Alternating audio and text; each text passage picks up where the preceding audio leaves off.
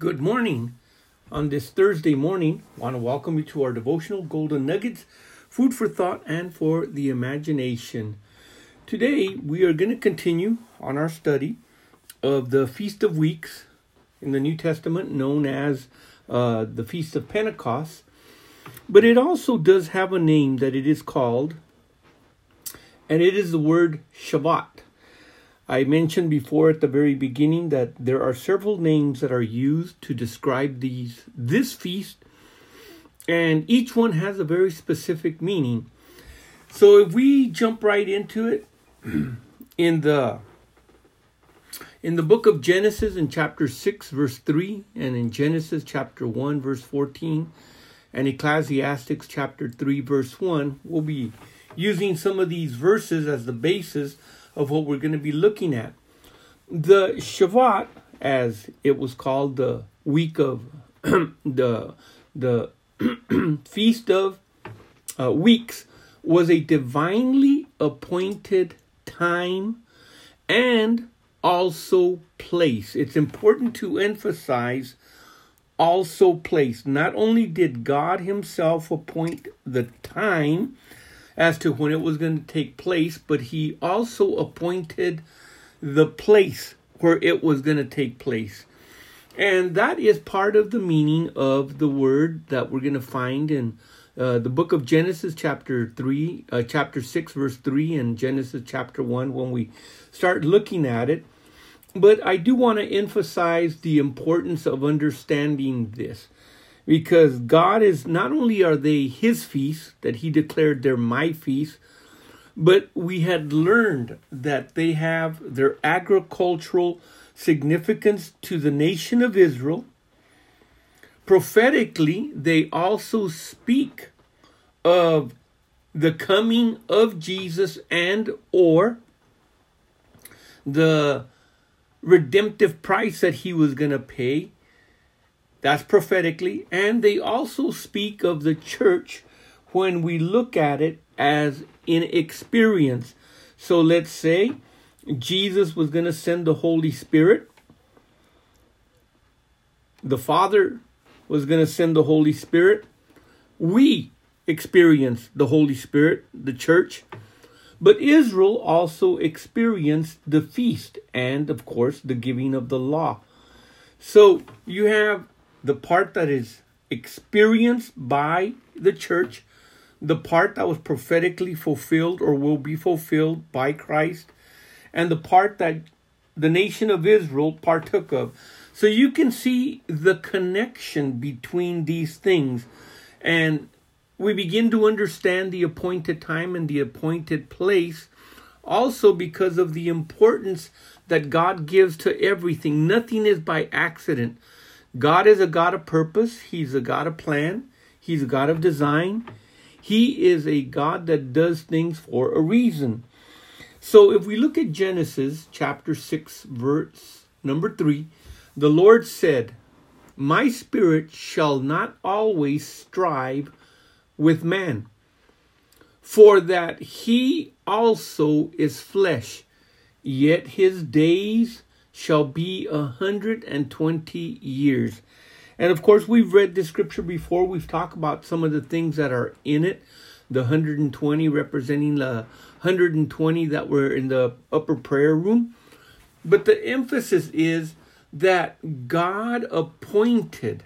He appointed a time exactly as to how much more time was left that this would take place, that his spirit would not always strive with man.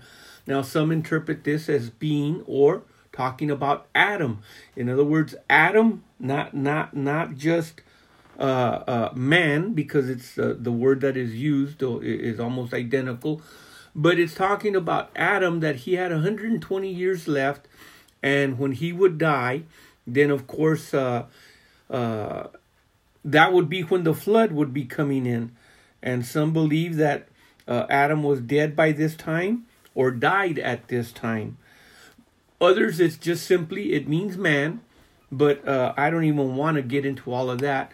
But it's the appointed time. That's what we're looking at. God said in Genesis 1 14.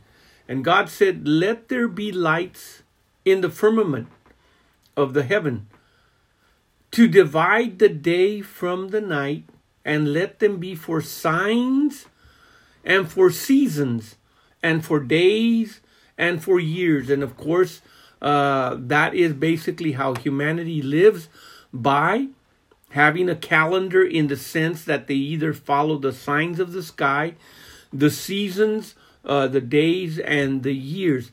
But that word is important. It means an appointment. That is a fixed time or season, a festival, something conventionally a year, something that is by implication an assembly. So you've got all of these things going on. Technically, the congregation. So it is a time that is appointed. It is also a place that is appointed. It is a solemn appointment. That means it is holy. It includes the idea of the assembly and the congregation. And of course, the feast, a time of joy, a time of rejoicing and gladness and all of this. So all of these things are tied into that word there in Genesis 1:14. In Ecclesiastics, we find another word that is used that is very important also. It says in Ecclesiastes chapter 3, verse 1, to everything there is a season. And that word season there, it means an appointed occasion. Okay, so it's very close to the other one. And a time to every purpose under heaven. So let's look at it again. To everything. That means everything on this planet that takes place, that happens. Everything has a season. But there is also a time to every purpose under the heaven. And if we could just expound on that, we could understand a little bit more as to the reason of the feast, God's purpose for them, and all of these other things that are involved. Some of the Jewish writers of back in old time, and some of the new ones, in other words, this is in the writings of the Jews. You're not going to find it written in the Torah, the 5 books of the Bible, but this is in their history. This is the things that are written concerning Enoch. Enoch has the oldest prophecy that has ever been written. And we're going to read about that. I say he was and he is a prophet. He was a prophet then. He is a prophet even still today, where he is in heaven alive.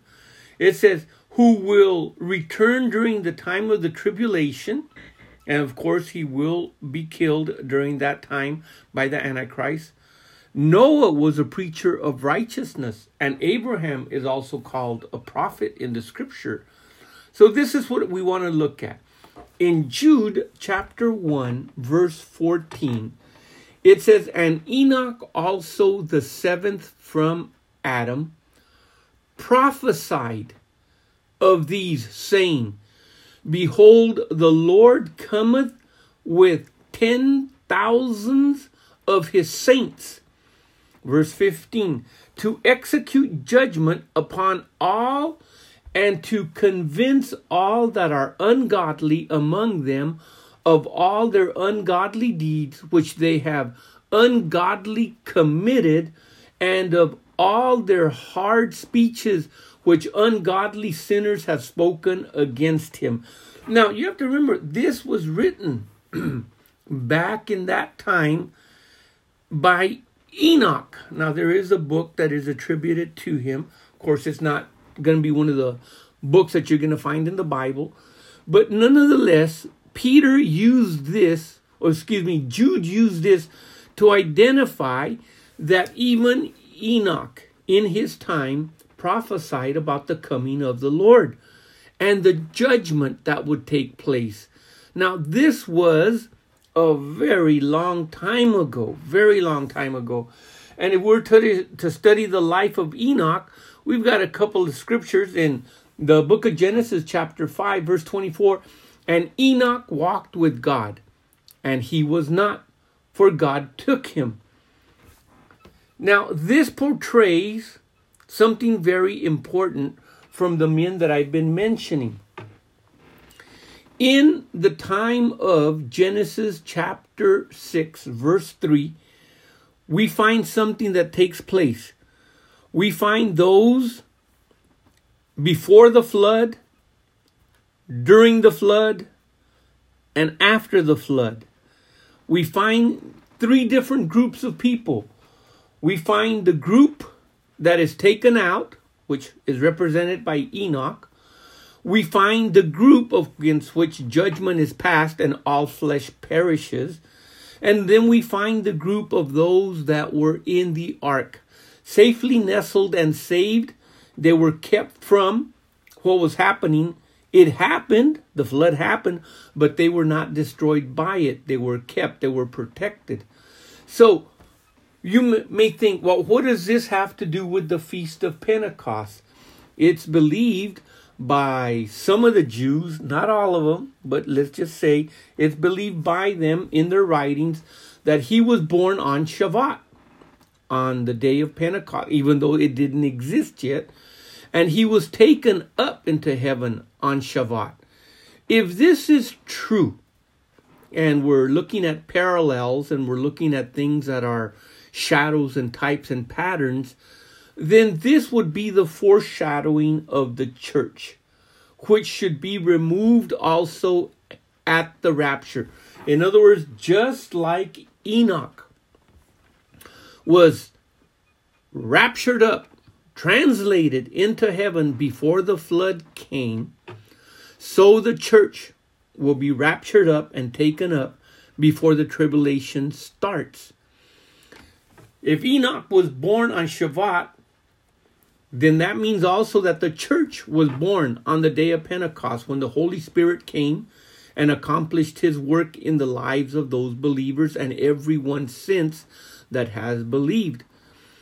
And that he was taken out on Shavuot, well, basically, in other words, that it would be during or about the time of, and like I said before, this is just Jewish writing.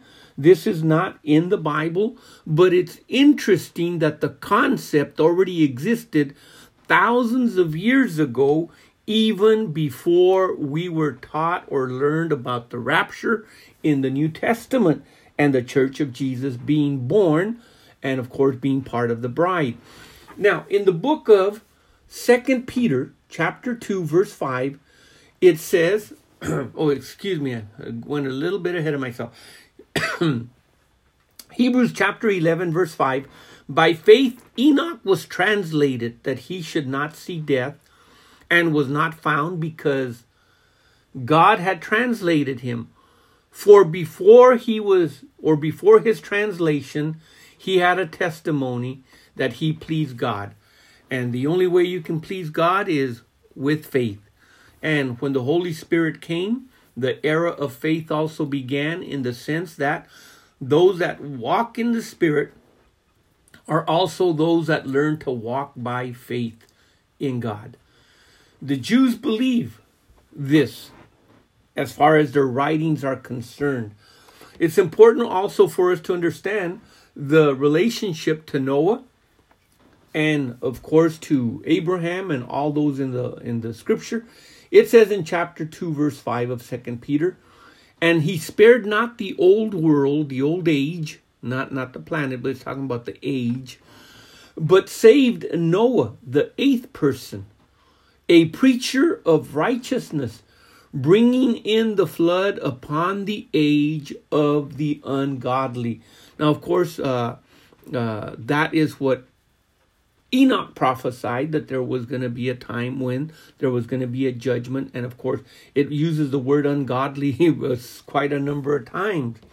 Now, as far as Abraham is concerned, of who is the father of so many nations, according to the scripture in Genesis chapter 12, verses 1, 2, and 3, that in him all the families of the earth would be blessed.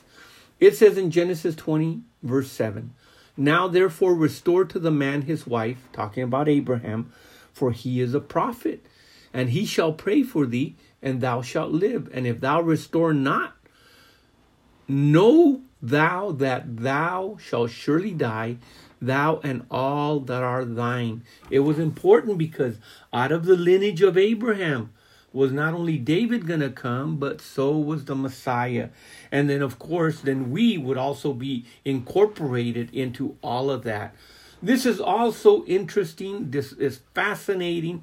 We'll continue on Friday morning. Join us as we finish up, not the study, but just finish up that one thought. Okay, the Lord bless you, the Lord keep you. May he truly enrich you in spirit, soul, and body. In Jesus' name, amen.